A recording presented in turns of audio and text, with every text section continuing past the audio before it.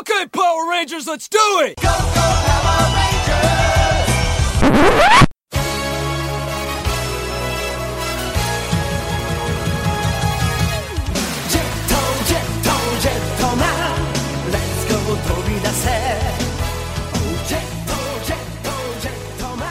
Welcome to the Super Sentai Brothers. This is episode 9 of The Jetman with a Golden Gun, the internet's best and only podcast dedicated to Chojin Sentai Jetman. Every week we watch an episode of the show and we share our thoughts with you, the listener. I am your posh boy, Matt J. With me as always is the cool guy, my co-host and brother, Dave. Dave, how are you doing today? Pretty cool, I guess. Is that a reference to something that I don't recognize, or you just felt fancy? I don't know if you recall, but Ryu wears a jacket that says Posh Boy on it. Oh yeah, that's right. No, thank you. And Guy has that big splash in the end credits where it just cool says guy. Cool Guy That's underneath. Right. I pay attention to stuff. Anyway. So Matt, today, Dave, we are watching episode 9 of the Chojin Sentai Jetman. It's called Muddy Love. But before we do that, in our officially award-winning opening segment with Dave Shining in the Heavens, there are 5 stars. What is our first star of the week? Well, Matt, you may have forgotten, but you are doing our first star of the week. So Matt, what is our first star of the week? And when you say I may have forgotten, you mean I absolutely you absolutely forgot. Even though it is written down on a list right in front of me. So, Matt, what's our first star of the week? Our first star of the week, Dave, is that I finally got my car back from the shop. Oh, nice. After like a month. Yeah, like a ridiculously long period of time. There were a lot of things that needed to be done, and most of them had nothing to do with my car. It was just the shop got super backed up. Oh, well. But I get it back, and like 2 days later, I'm driving, and I noticed that one of my headlights is out. Oh, dude, that's the worst. Was it? I'm assuming it was at night, right?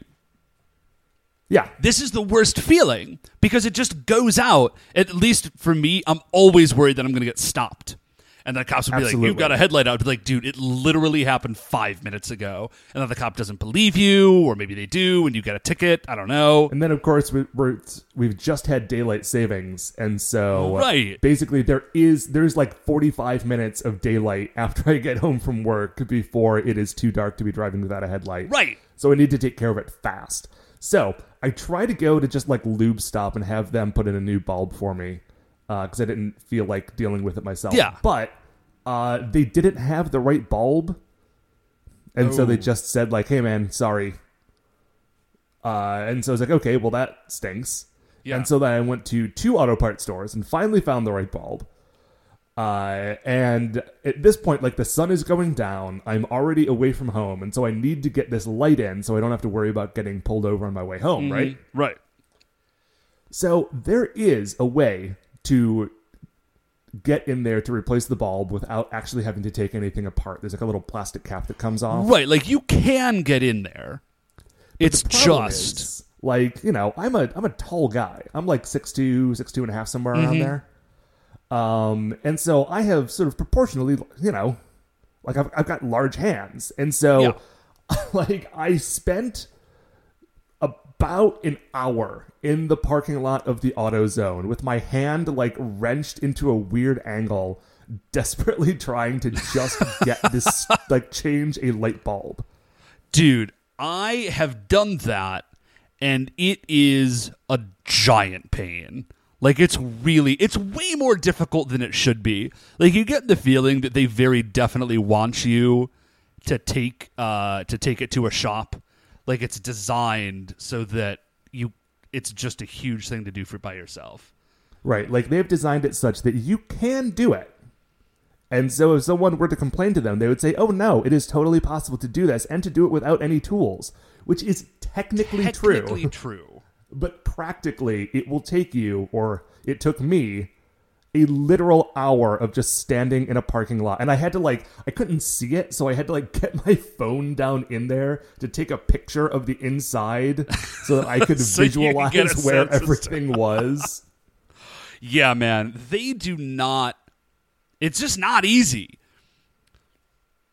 And it's Anyway. never okay. This might actually be kind of skew in perspective because I feel like you only ever have to do it at a time where it will almost inevitably be a giant pain. You know what I mean? Like you never have to replace your light bulb when it's like sunny and like nice out, and you could just kind of hang out and do it. It's always like in the dark, it's raining. Maybe not always just raining. like in a foreign parking lot, trying desperately to make this thing happen. Stupid tiny bulb. And then they tell you that you're not supposed to touch the bulb with your bare hands. Oh yeah, because like the oil on your hands will make it explode or something. I don't know. I don't know. I did not know that until about halfway through, though. So everything turned out okay. Yeah, it'll be fine, right? I'm sure it'll be fine. I'm sure it will. Anyway, so that was my like Wednesday evening. Sounds like a real winner. You were doing something else on Wednesday, Dave. What is our second star of the week? Oh yeah, so this past Wednesday was my birthday. Very exciting. Had a great birthday. Thanks everybody who participated. So let's talk about birthday presents because they're great. So I got a couple decks of Netrunner cards. So I'm super close to having all the cards, which is a deeply satisfying feeling, Matt. Just in time for them to make new cards. Just in time for them to make new cards. Yeah, the new the new cycle of cards is starting in January. So I'll get all of them just in time for the new ones to come out. But then they release, I think it's like one, because the game's been out for like 3 years now, 4 years, something like that. Mm-hmm. And so they only release one new deck of cards, I think like once every 2 to 3 months, maybe.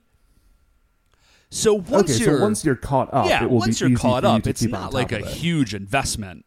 It's, like every couple of months, it's like $15 or something, which is great. So I got some Netrunner cards, which was awesome. Mom and Dad left a bottle of Kirsch for me in a top drawer, like hidden. It was in my house. Like they hid it in my own house because this is where they stay when they come to visit.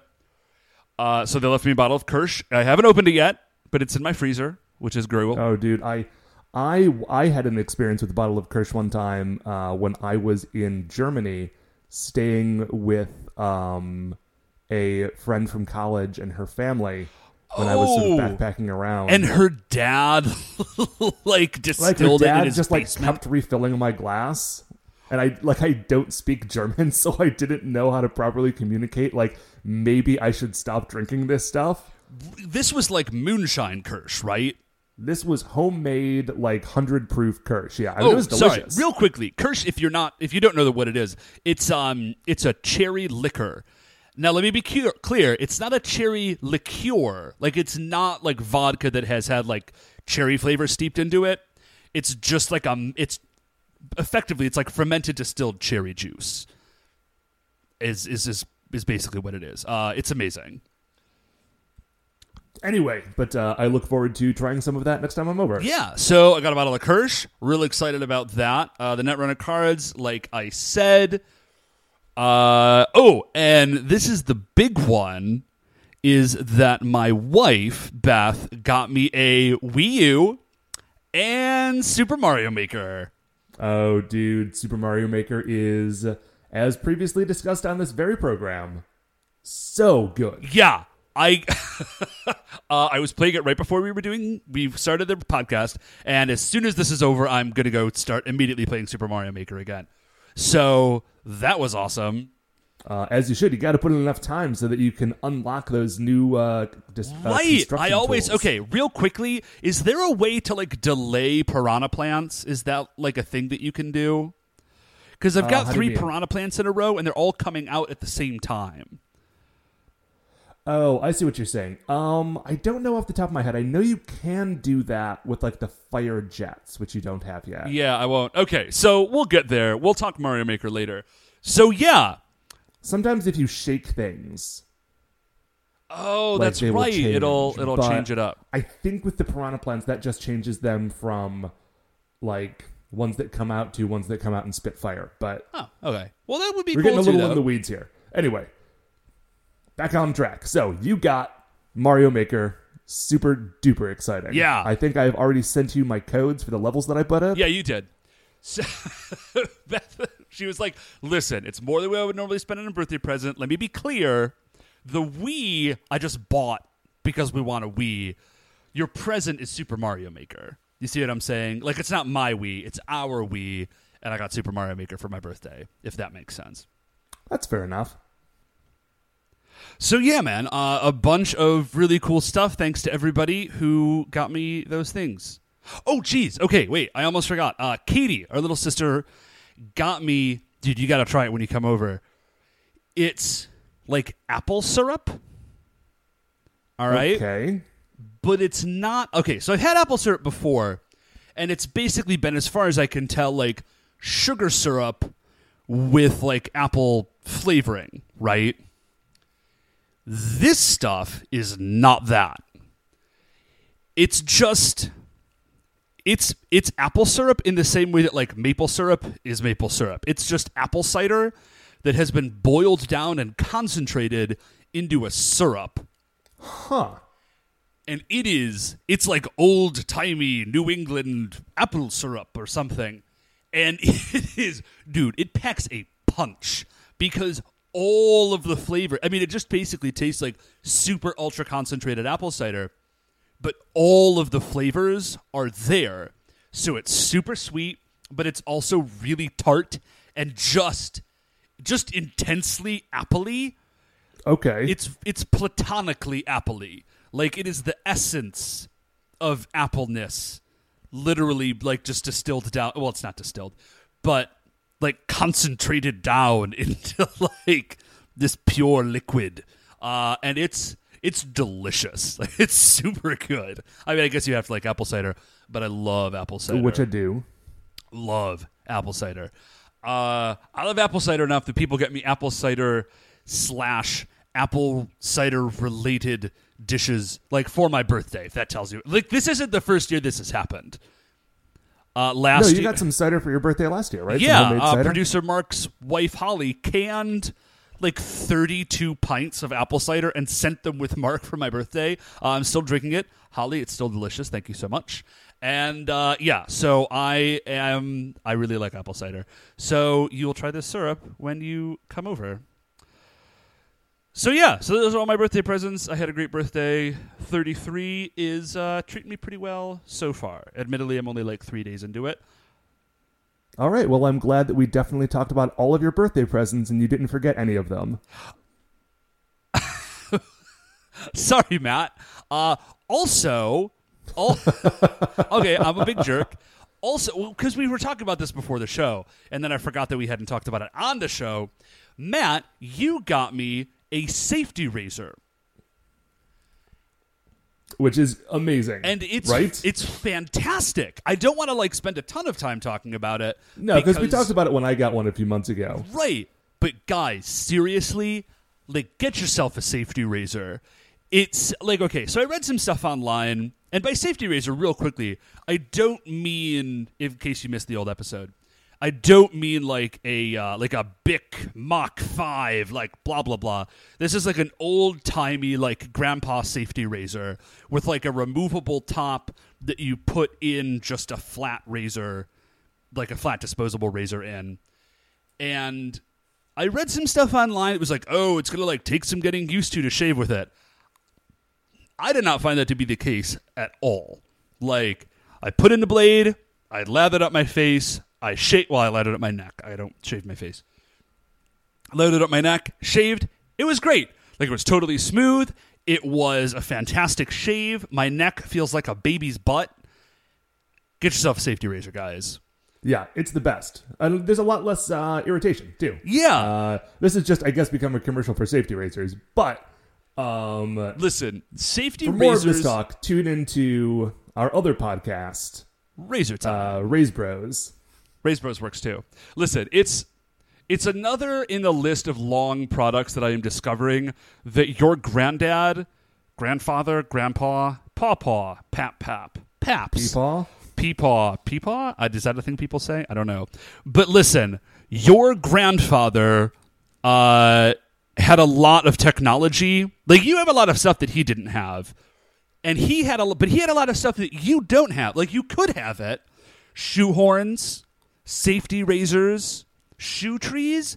You can have all those things. You just don't. But you should, and your life will be better for it. Get yourself some old-fangled technology, folks. Yeah, make that happen. So, what, Matt, is our third star of the week? Our third star of the week, Dave, is... so the other day, I realized that literally the only thing in my fridge was beer and condiments. And so I went to the grocery store. And I was going to buy, like, the full suite of things that you get when you go to the grocery store. So I'm going to get, some produce, some deli stuff. Yeah. Eggs, milk, the whole shebang. But first, I went to the deli, and I noticed that at the deli, corned beef was on, like, super sale. So instead of getting, like, a full load of groceries, I just bought enough stuff to make Reuben sandwiches at home for a week. Yeah, that makes a lot of sense. Yeah, you should absolutely do that. Like, every day, that is literally the only thing. Like, I'll eat other stuff when I'm away from home. But, like, when I get home and have dinner, or if I'm, home this afternoon before we start recording, like, the only thing I've been eating, because it's the only thing that is in my house, is Reuben sandwiches all week. And Dave, if you think that you can get sick of Reuben sandwiches after a week, then you're not me, because I'm still loving it. Dude, Reubens are so good. Reubens are one of a very small handful of vectors, I guess, in which I will consume sauerkraut. Like, I don't like sauerkraut. I keep trying because it makes me sad that I don't like it. I keep trying, and it just keeps tasting like sauerkraut. So I don't like it. But I like Reubens.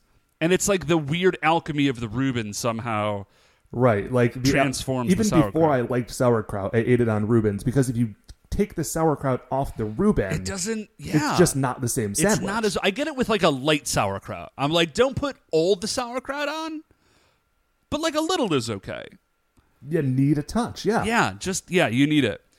Anyway, that's literally the only thing about that star is that I have been going to town on Reubens all week. I've been doing them up in the pans. I've been doing them in the panini press. I've got my cast iron skillet out. Oh, so this is not...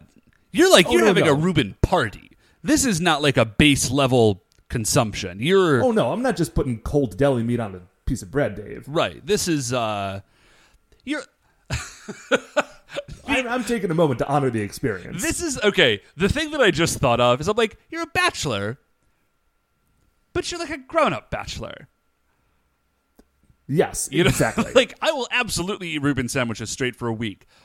But I'm going to do it right. Like, I'm not an animal.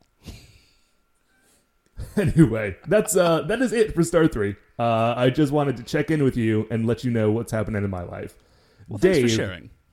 What is our fourth star of the week? Fourth star of the week, Matt, is kittens. Okay. They're adorable.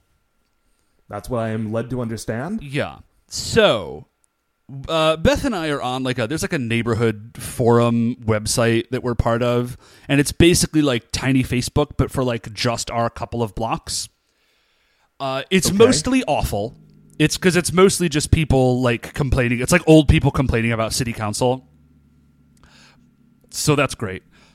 But every once in a while, so we'll be like, hey, I'm having like a garage sale. It's like, all right, cool, I'll check that out. I won't because I don't like garage sales, but Beth will check it out because she loves that. But this lady posted, and she's like, listen, I was biking in the park, and I found a kitten. Like, I just found this, 5-week-old kitten, huddling under a bush or something, shivering because it was wet out. So she took the kitten home, and she did this lady, whoever she is, I don't know who she is, doesn't have cats. And she's like, listen, I don't really want this kitten, but I don't want to just leave it outside. So if anybody wants this kitten, you can just have it. I found it. It's like a found kitten.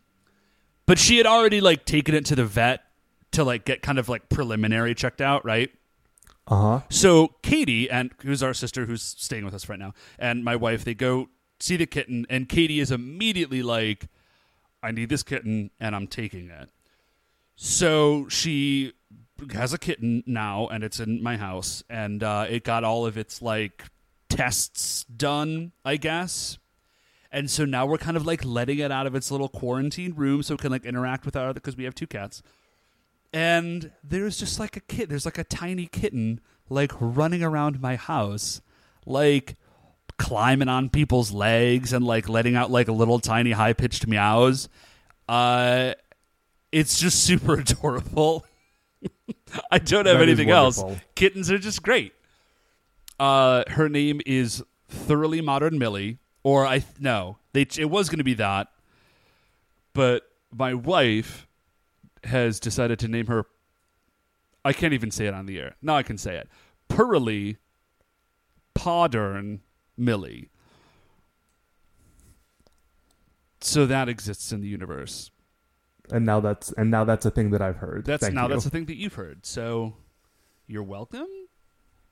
Anyways, it's an adorable kitten, and it likes to climb up on people's laps, and it purrs super loud, and will like lick your hand with its like tiny rough kitten tongue. It's super cute. You'll meet her when you come over. I got nothing else. I'm just really into this kitten. So what is our 5th star of the week? Dave, 5th star of the week is a show that I'm going to recommend to you, but you can't actually watch if you don't have the WWE Network. And it is Breaking Ground. Okay. And have I told you about this, Dave? No, you have not. So Breaking Ground is a show that WWE makes that is not a wrestling show, which normally would mean that it is like stupid garbage. Yeah, that doesn't seem... Like, most of their other stuff is like weird, like prank shows where they're just pranking wrestlers, and something hosted by Jerry Springer. Seriously? And then another like reality show where a bunch of like old retired wrestlers lived in a house for a while. That's weird. It is weird, but Breaking Ground, it's like it's a real show, which is kind of catching me off guard. There's only been 2 episodes so far, but what it is it's like a docu-series about NXT. Oh. Which is like okay. If you haven't heard us talk about it before, if you're a new listener, and you also don't happen to know what that is, it is the like developmental branch of WWE, right? Yeah. So that's where like when you show up for a tryout, that's where you go. When you're a rookie and you're training, that's where you go. So this is like is it like just straight up the audition process? Is that what's going on? It kind of covers a few different levels. It's like the people who are just showing up for day 1 to do tryouts. Okay. All the way up through the people who are on the NXT roster and like trying to get to like the main WWE roster, right? Wow, okay. Yeah, that sounds and rad. It's really interesting. Like, okay, it's a show that WWE makes, and they are very careful about like keeping a firm stranglehold on the narrative about themselves that they put out. Yeah, so you're makes gonna sense. get some of that. Yeah, like it's not completely... It is not an unbiased thing. Like, right. It's a documentary series listen. that they've made about themselves. Right, but I mean, like, reality TV is reality TV. I mean, right. It's not gonna be like there's just a degree to which like that's true. You know what I mean? But just like watching the behind the stuff scenes of like William Regal yelling at the rookies because they're not training right, like all of that stuff is gold. That sounds awesome. I would absolutely watch that show. And it is narrated by William Shatner. What? Yeah, I don't know why, but it is. I was gonna say, like, does he have some like heretofore unknown to me connection to wrestling? Or they're just like, you know who we should get for this? Shatner. I really don't know. I know that the people who made this show had previously made a show that was similar about like a football team. Oh, like okay. One of the teams in the NFL. You know, man, there is a show like this. It's on Hulu about professional mascots. Oh, I remember seeing a million commercials for that one. Yeah, they really pushed it. I never watched it because who cares? But, like, the wrestling thing sounds interesting. I would totally watch that. Absolutely. Anyway, so that's it. If you have the network and you haven't watched it yet, watch Breaking Ground. It's fun. Sounds good. And if you don't have it, then this information isn't going to do any good for you. Well, and I'm sorry, and let's just move on. The WWE Network is only $9.99 a month, right? Yeah, that sounds familiar. Anyway. So that's it. Those are the 5 stars. Yeah, Dave, we're going to take a quick break. We're going to watch episode 9. It's called Muddy Love, and we will be right back. Okay, welcome back. So we have just finished watching episode 9. Dave, why don't you give us a quick recap, and we'll get into it. Yeah, so this is a Raita-centric episode. He is, like every once in a while, and this is just a thing in the Super Sentai series, you get like one episode that's like really focused on one character. So this episode, it's Raita, and we meet a childhood friend / love interest, and they fight a sewing machine monster. Matt, dude, they fight a sewing machine. They fight a big evil sewing machine. It's great. It has like a. We'll describe it in a minute. Okay. Dude, you're saying that as though that is not the best thing that's happened to you all day, and I don't know why. I started playing Super Mario Maker today. Okay, that's true. Okay, so we just you know what it is? It's starting.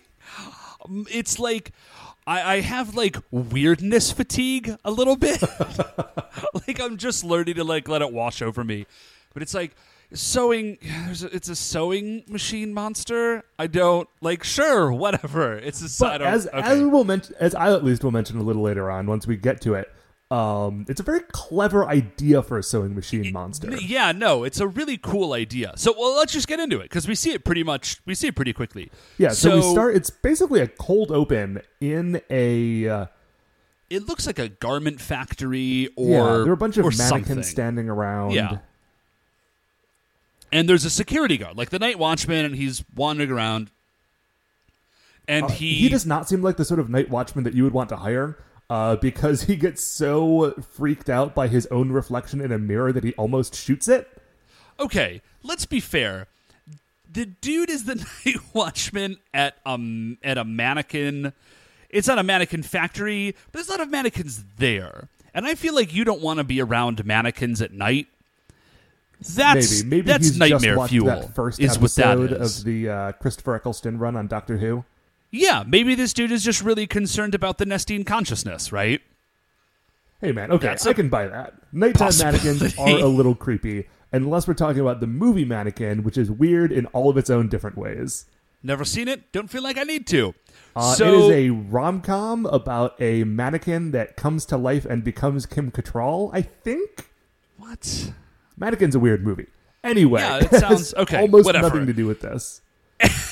Anyways, okay. So this dude is wandering around the mannequin storage warehouse, and the hand comes through the Vyram hand comes through the dimensional thing, and it puts the dimensional scorpion on a sewing machine. So yeah, like Tran shows up in the reflection of the mirror that the guy was already freaking out about. Yeah. Reaches through, laughs a lot, puts the thing on the sewing machine, and the sewing machine just starts moving by itself. Right. And then Tran looks at the guard, and he just says, "I'll make you wear it," which is a really creepy statement. This is... Okay, so what happens is that the sewing machine... I'll make you wear it. It's just strange, man. Yes. Sorry. Okay, sorry. I thought you were done talking about that, and you hopping back in was doubly creepy. It was weird.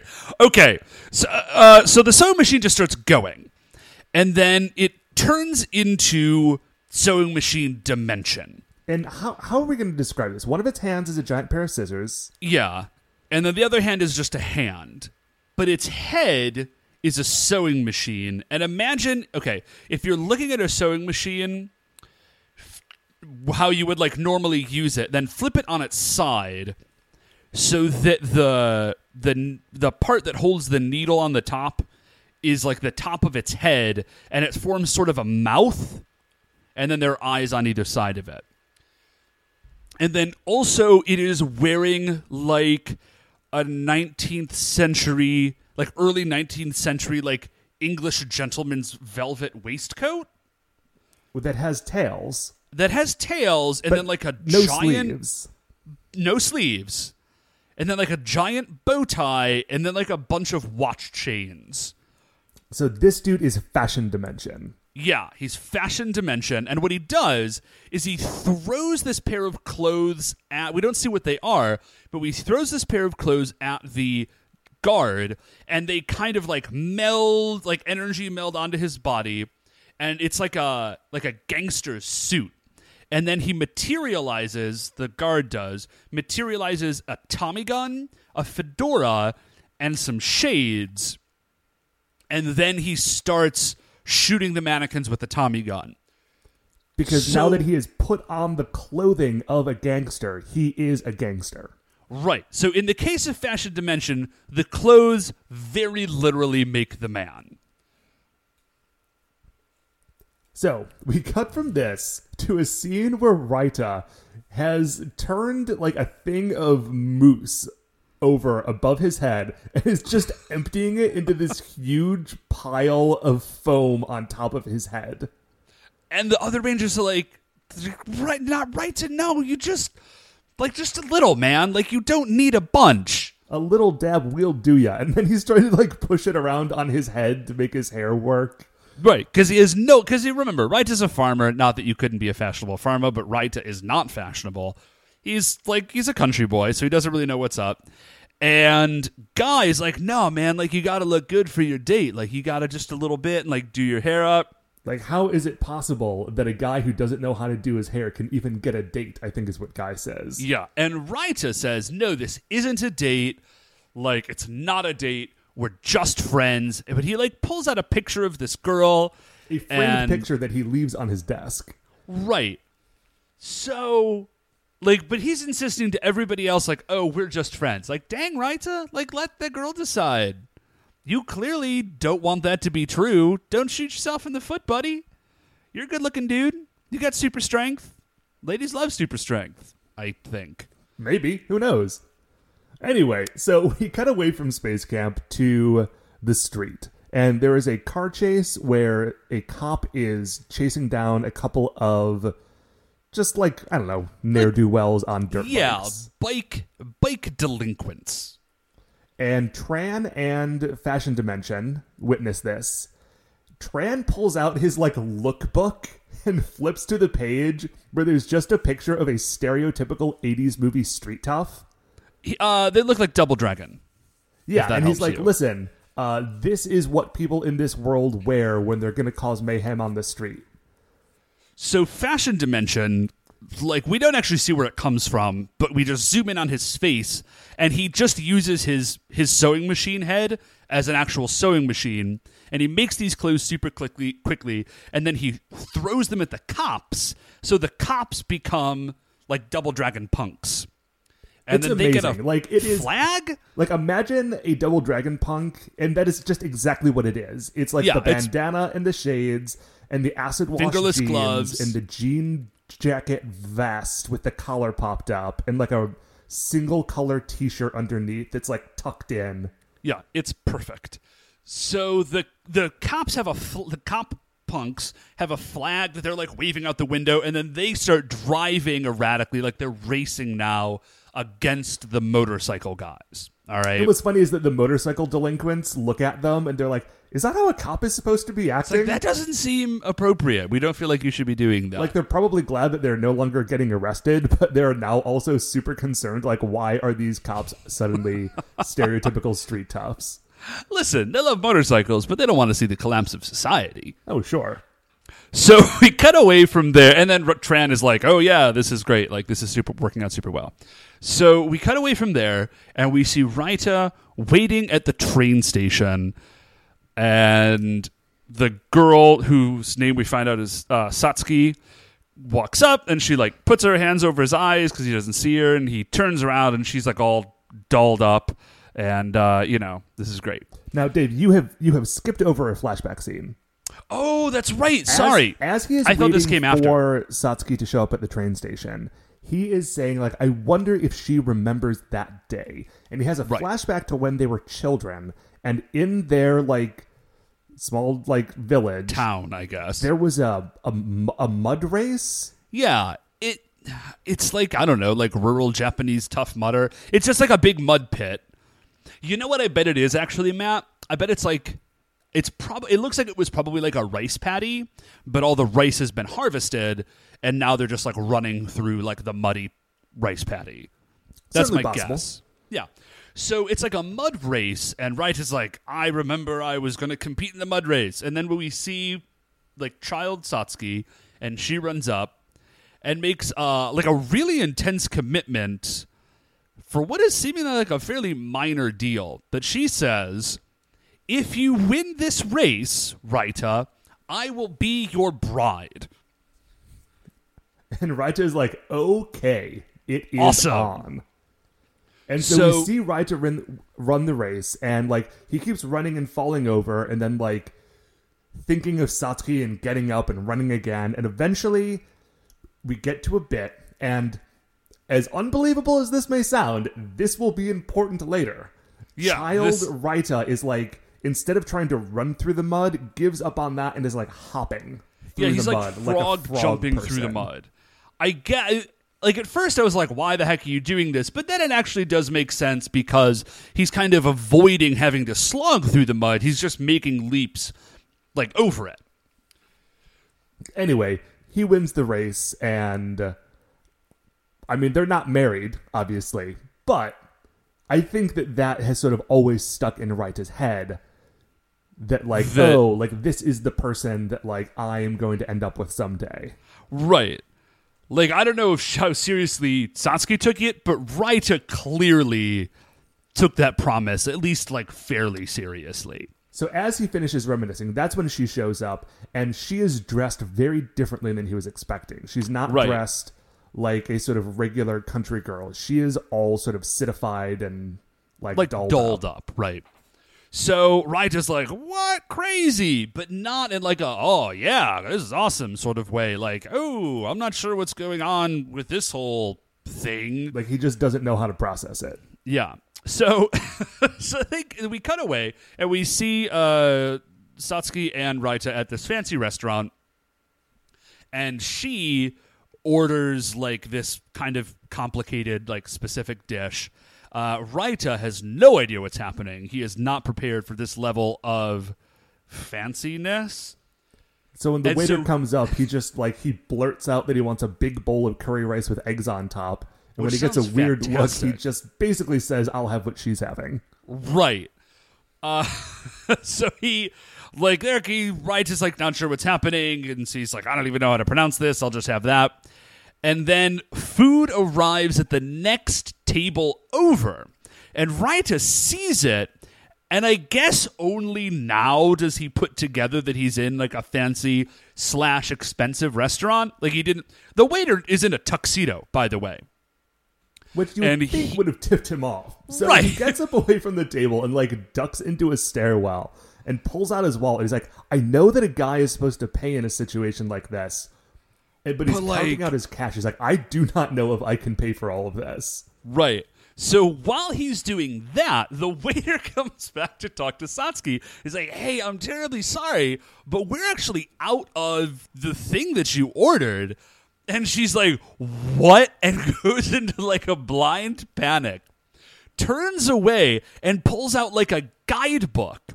So we find out Satsuki also has no idea what she's doing. She's come in from the country and had bought like a guidebook. And the guidebook was like, go to this restaurant and order this thing because it's like famous, I guess. It's called like the Tokyo Date Map or something. Right. So she doesn't actually know what she's doing either. She's just faking it to impress Raita, I guess? I don't totally know. So because she Raita clearly isn't into it. She turns to a different page and is trying to be like, okay, do you have this thing, whatever this thing is? Right, and she literally points to a picture in the book, and the waiter's like, yeah, okay, yeah, we have that. That's fine. So we cut away from there, and we just see ninja. We're in a park now, and we just see ninjas attacking. And let me tell you, if you want an immediate way to up the quality on your episode, just throw in a totally random ninja fight. Yeah, it's great. So, and then Tran says something about like, these people, like, clothes really get to their head or something. And I feel like I'm starting to get the sense that there's a level of underlying commentary to Jetman about human human's obsession with like vanity and their appearance and stuff. Because I feel like it's all the Vyram talk about. Yeah, although I will say, in this instance, like, the clothes really getting to people's head, like, yeah, that does happen. But, Tran, you did just throw, like, cursed clothing on them. Like, this is not how they normally respond. Yeah, that's not really on us at this point, Tran. Right, like, if you've created an evil sewing machine that transforms people into ninja, like, that's not really a super great commentary on vanity. Right. So, the ninjas are, like, running around, the Jetmen arrive, and then Tran says something about, like, all right, let's really jump it up. And they turn some of the other people that were previously running away from the ninjas, Fashion Dimension throws pirate clothes on them. So now it's the Jetmen in the middle, pirates on one side, ninjas on the other. Sort of and so this episode has just become like a joke from the internet from 2007. Yeah. Remember, that was like a super funny joke that one time. And now, but I will say, in this instance, like a pirate ninja fight in a park against like costume superheroes is pretty great. No, it is. Sorry, I'm just being like an old crabby person about the internet. Like, right, yeah, no, guys, yes, cool. Pirates versus ninjas. Are we still literally like, are we still talking about this? It's like a decade old or something. I don't know. Anyways. Yeah, although I don't hear it that much anymore. So seeing it like this was sort of a fun throwback. Although not a throwback to 1992. A throwback to 2006. Dude, one of the pirates just has an oar that he's beating people with. I did not see that. Yeah, he just like walks up and he just has an oar that he's hitting dudes with, which is amazing.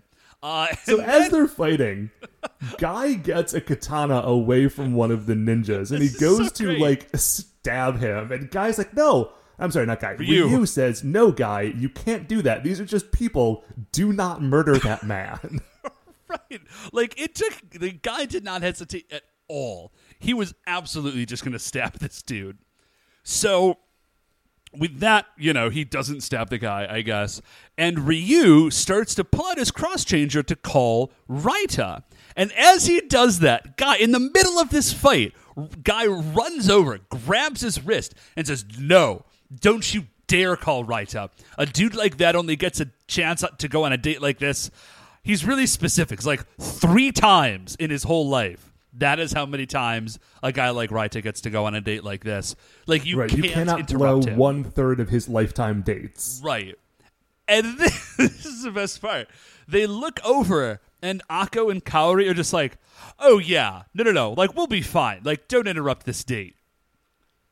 But here's the weird thing is that, like, they're both being super nice and also, like, super dicks about it. Yeah. Because they're like, "We cannot interrupt this date. Like, this is super important for him. We are his friends, and, like, we are going to, like, continue this fight without him so he can have his special day." But they're also all agreeing immediately, like, "Oh, yeah, he's never going to get a chance like this again." Like, there is no way Raita can get a girlfriend if this one date goes badly. For Raita. He has got this one chance. So we cut back to the date, and what's happening on the date, the way that they cut it is actually sort of cool, because if you remember, Satsuki, is that what it was? Yeah. Satsuki has this date book, right? And it's this illustrated guide to how to go on a date in Tokyo. Oh, that's okay. So what they do is, like, they show, like, on the screen, it'll just be, like, an illustration of something from the book, and then it will cut to the two of them doing that thing. So she is clearly, like, orchestrating this whole thing, like, page by page through this guidebook. Okay, I was really confused because we're seeing them do activities, and then it's cutting back and forth between what to me looked like completely random illustrations. So, thank you for connecting that for me. My first time through watching this episode, but that is what this montage is, which is a cool way to shoot it.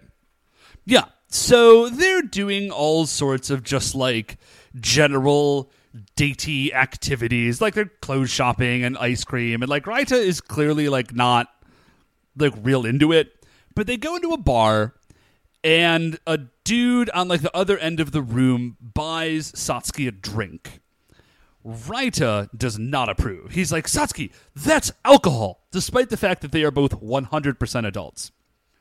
Right. Oh, by the way, can we talk about this drink for a second? Oh, yeah. Because it comes in like a goblet, and it's green, but it's like I think it's just forest green.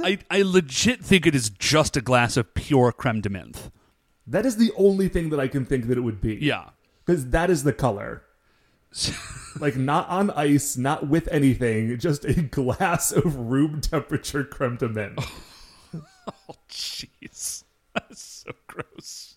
Now, if that is the case, then what happens next at least half makes sense. Because she's like, oh, it's just one drink. Don't worry about it, Raita. And she takes a sip and, like, almost throws up on the bar. Right. So we cut away real quickly. We see the Vyram dimension, and they are watching the pirate ninja fight go on.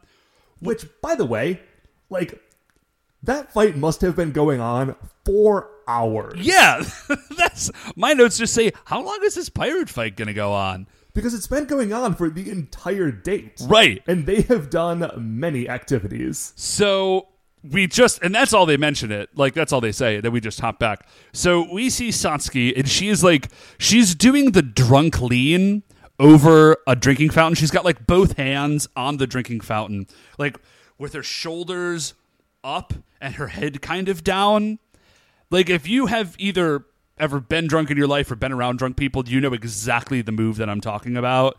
Just like, okay, we don't hear her make this sound, but this is the sound she's making.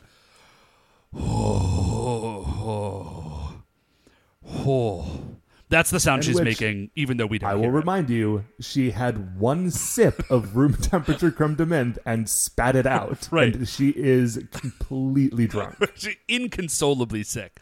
So Raita finally, this kind of comes to a head, and Raita just says, like, listen, I don't like how you look. You know, like, this isn't who you are. You've changed so much. I liked how you were before. Like, this is not the Satsuki that I know. All of a sudden, it is raining. Yeah. Out of nowhere. Like, there were hard. not clouds in the sky. Like, it was bright blue skies and sunny, and now it's raining. So they stand there for a minute in the rain, and Satsuki, because Raita, like, kind of a jerk. listen, move on I get Raita's where he's part. coming from, but Raita was being a huge jerk. Yeah. And so she runs away and is just shouting about how Raita is an idiot, which, again, is correct. True. And she gets jumped by Tran and the fashion dimension. Yeah. And we don't immediately see what happens to her. Yeah, she just gets, like, they throw the clothes, and there's, like, a flash, and then it cuts away. Raita goes chasing after her. Explodes. I guess he waited a minute before he chased after her. I don't know. Because she had time to get jumped by a monster while he was running behind her. Yeah. So as he is chasing her, he doesn't explode, but like the ground around him explodes. He kind of falls back / rolls down a hill into a quarry, which I'm just going to mention it again. They were 100% nowhere near any quarry of any kind. Like, they were in a park, there was a drinking fountain and a bridge, and now they're in a quarry. But that, I mean, it will come in handy in a minute that they're in a quarry. Right. It doesn't make any sense, but it'll come in handy. Right, because Raita only knows one way to attack people. So he kind of turns around, he sees Tran, he sees Fashion Dimension, and he's like, Where is Satsuki? Like, I'm sure you've taken her. And Satsuki walks out from behind a tree, and she has become the Terminator. Yeah, she is wearing, like, leather clothes, Terminator sunglasses, and she has a laser sniper rifle. Right. And so Tran's like, she's a sniper who never misses her mark now. And so Raita cross changes, and then the other Jetmen arrive, and they explain to Raita, they're like, oh, they're like, this is the deal with Fashion Dimension. Like, he throws clothes at people and they change. He's like, oh, that's what must have happened. Like, he's got this girl, he's got Satsuki-chan like transformed into the Terminator sniper, laser sniper thing. He says, I will take care of this. He's like, I've got it. Yeah, leave it to me. So he starts just running straight towards Satsuki. Right. And he keeps getting, like, laser blasted. Right. Well, because she's a sniper that never misses her mark. True enough. And so he's in the quarry, but he's, like, tripping and falling in the mud. Right? And this is why the mud thing before becomes relevant. So he is, like... He's running through and, like, falling in the mud and getting back up, and Satsuki is seeing him, and she is also now sort of flashing back to watching him do the mud run when they were kids. I do not understand. And so it gets to the point where Raita is, like, he's mimicking his childhood motions exactly, to the point where, like, him as Yellow Owl is just hopping through a quarry in slow motion while shouting Satsuki's name. Just to be clear, there's no mud.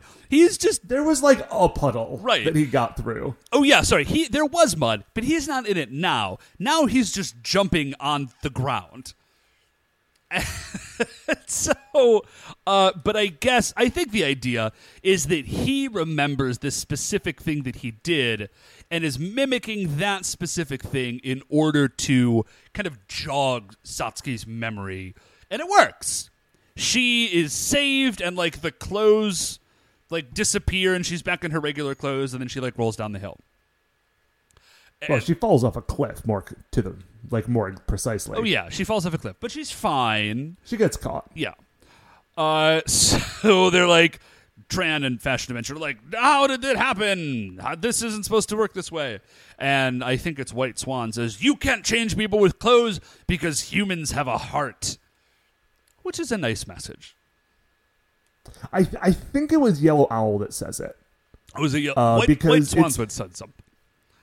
She does say something, but I think Yellow Owl says it because, like, Raita has been concerned all day that Satsuki has, like, changed her clothes and become a different person.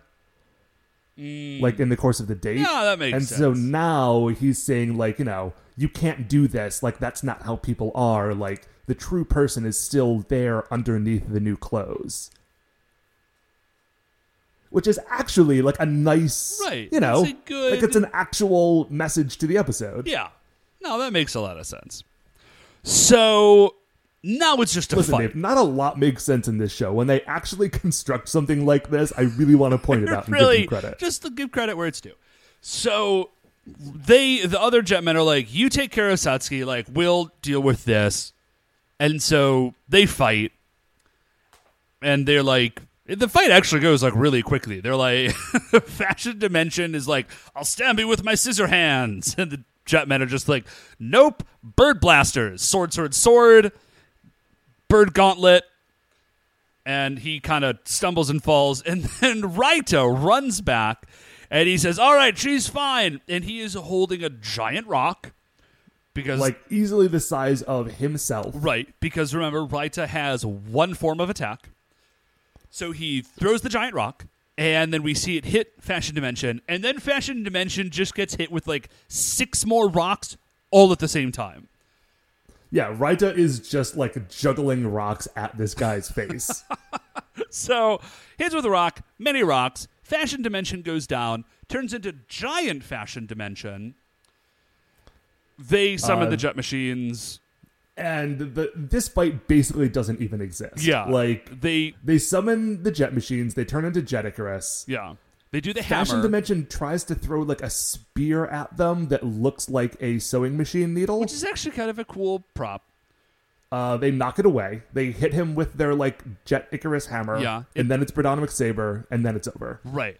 So, honestly, I feel like the hammer was only there in case someone forgot that was an accessory that you could buy for your Jet Icarus toy.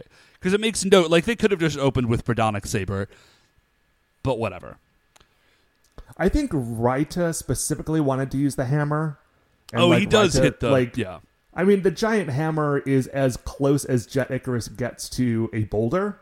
So maybe he was just trying to extrapolate the thing that he knows. Right. Raita does blunt force trauma. That's his thing. So, hammer. That makes sense. So, So Fashion Dimension goes down, like Matt said. Like, this fight basically doesn't even... I think we've actually now talked about it for longer than the fight took. I think that is true. Now that's surprising, because this is only an 18-minute show, and we routinely talk about it for about 45 minutes. So that's pretty par for the course. So we cut back to the train station. Satsuki is about to get on the train. Raita is there with her. Satsuki turns and says to Raita, "Hey, if you ever meet the Jetman, please tell Yellow Owl thanks for me, and also that I really like him." Like, this is a classic, like, Superman Lois Lane thing. She has now fallen in love with Yellow Owl. Raita apologizes for being a huge jerk. Right. And she accepts his apology and also says, like, you were right. Like, you that were wasn't a jerk, me. but that wasn't me. And she is dressed in all yellow, the color of a dandelion. Right. From a conversation that we didn't mention earlier when he said that she was like a dandelion for some explanation that he gave. I don't really remember it. It wasn't terribly interesting. So she says, "I like Yellow Owl." Satsuki, like, are you... Okay, she just must not remember anything. Well, okay. Well, we will mention this in a second, because I think she does. Because they go to the train platform, and she gets on the train, and he's, like, knocking on the door and saying, like, "Goodbye, I'll see you next time." Right. And she says, "Until next time, Raita." And then the door closes.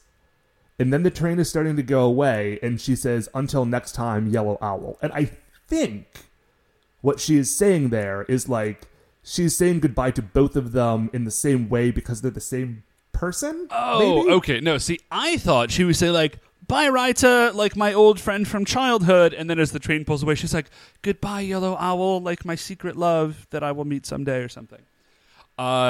Okay, because here's the deal. You could be right. I prefer to think that I'm right because it's nicer. It is totally nicer. But if she... Okay, she obviously doesn't remember anything from the time that she was, like, Terminator Satsuki, because if she did, she would just have to be, like, the densest person on the planet. Because Yellow Owl did, like, the hoppy mud run jump thing that reminded her... He specifically appealed to her memories of Raita. Right. Like, literally nobody else on the planet would have known to do that. So, like, obviously Yellow Owl is Raita. So I'm just going with she does not remember it. I'm assuming that we're setting up, like, a love interest thing that eventually she will, like Superman and Lois Lane, she will eventually figure out or learn that Yellow Owl is Raita, and then it's like Satsuki and Raita and everybody lives happily ever after. Like, that's my assumption. Although what's crazy is that, like, I think we've covered this before. Like, they don't have, like, super secret identities. Yeah. Like, he probably could have just said, "Oh, you like Yellow Owl? Well, that's great." And then cross-changed and been like, boom, here it is. Like, we're good. Well, listen, Raita clearly digs this girl, but is also uncomfortable expressing that.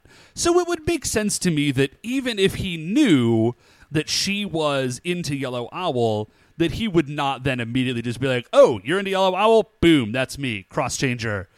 What up?" You know what I mean? Like, this is in Raita's head. He's just got to get his confidence okay, right. I'll buy that. Yeah. So that's it. For this and also episode. he runs after the train and jumps in the air and shouts, "I love dandelions." Oh. And that's the end of the episode. It's sort of weird. Yeah. Yeah. So that's the end. So, Dave, what was your high point this week? I think my high point is... Okay, I've got like a minor high point, which is the pirate that was just hitting dudes with an oar. That was great. I think my actual high point is Terminator Laser Sniper Satsuki. That was great. She came out and just like, oh, she's a Terminator now. And I think what I liked was the specificity of the costume. It wasn't just like, she's an assassin. It's like she is a laser sniper who never misses her mark. Like, that's just a very detailed outfit. I would have loved to have seen the other things in Tran's lookbook. That also would have been great. Because clearly he's got like a pretty broad range. Like pirates, traditional ninjas, laser snipers, gangsters, 80s street toughs. Right. Like what else is in this wondrous book, Tran? Share your secrets with us. We're dying to see them. How about you, man? High point?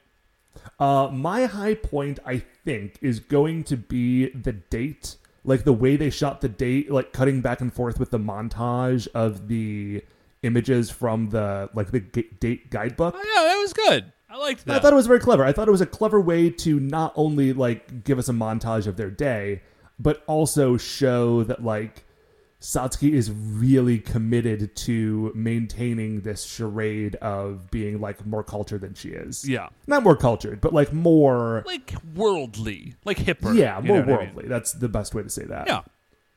I thought it was a good piece of like TV making. No, I'm down. Not as hilarious like as the laser sniper who never misses her mark, but not as good, but still solid. So, what is your low point? I think my low point is the rain out of nowhere. It was because the rain, by the way, the rain also stops pretty immediately as well. Right, and then immediately goes back to blue skies. Like it's blue skies, they're hanging out in a park, it rains real hard for like maybe 30 seconds, and then it is immediately gone.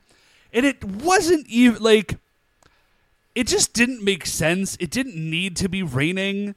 It wasn't particularly like impactful. I think the director maybe just had in his head like an old 1940s style scene where like it's like this emotional confrontation and it's raining and all this stuff is happening, and it was just like, this is going to happen. It is going to rain. It's going to be super intense. But like he wasn't committed enough to like really set it up. He was just like, it's going to rain, they don't really now we're have done. time to let that sort of thing breathe in an episode like this. Yeah, because these episodes are like 18 minutes long. So like everything that happens in the course of like 30 seconds. Which is why, again, you never see the first 5 to 10 seconds of any scene. That is, I think, something I've realized about this show, is it always starts in the middle of something. Like, yeah. Anytime the camera goes anywhere, something is already happening. So how about you, Matt? Low point? Let's see. My low point, it's not really low, and it's actually connected to something that I really liked, was the bit where they refused to call Raita because he was on his date. Wait, that's your low point? Okay, my low point is the suggestion that goes along with that Raita is such like a hopeless, sort of romantic loser, that this is one of the 3 chances in his life that he ever gets to go on a date. Right. But I did really like that all of his teammates were like, no, we're not going to ruin his special day. Like, he can hang out with his friend, maybe girlfriend, and we'll just fight these pirates and ninjas for 8 hours. Yeah, that was pretty... Okay. So, I don't know, do you have anything else on this one? But they're nice jerks. No, I'm good. Thanks for joining us. Next week is going to be great. I'm not going to tell you what the episode is. Don't. But listener, if you want to peek ahead and see what we have to look forward to, it is a good one. But for now, that is going to do it for another episode of The Jetman with a Golden Gun. Before we finish up here, I'd like to remind you all you can email the show at supersentaibrothers@gmail.com. If you want to get any updates on future episodes or get in touch with us on Twitter, we're at Super Sentai Bros. If you like the show, please remember, shining in the iTunes reviews section, there are 5 stars. Rate, review, and subscribe. That's what helps new people find the show. Super Sentai Brothers are a production of Retrograde Orbit Radio. Once again, we are the Super Sentai Brothers. I'm Matt. I'm Dave. And we'll see you next week. Yeah!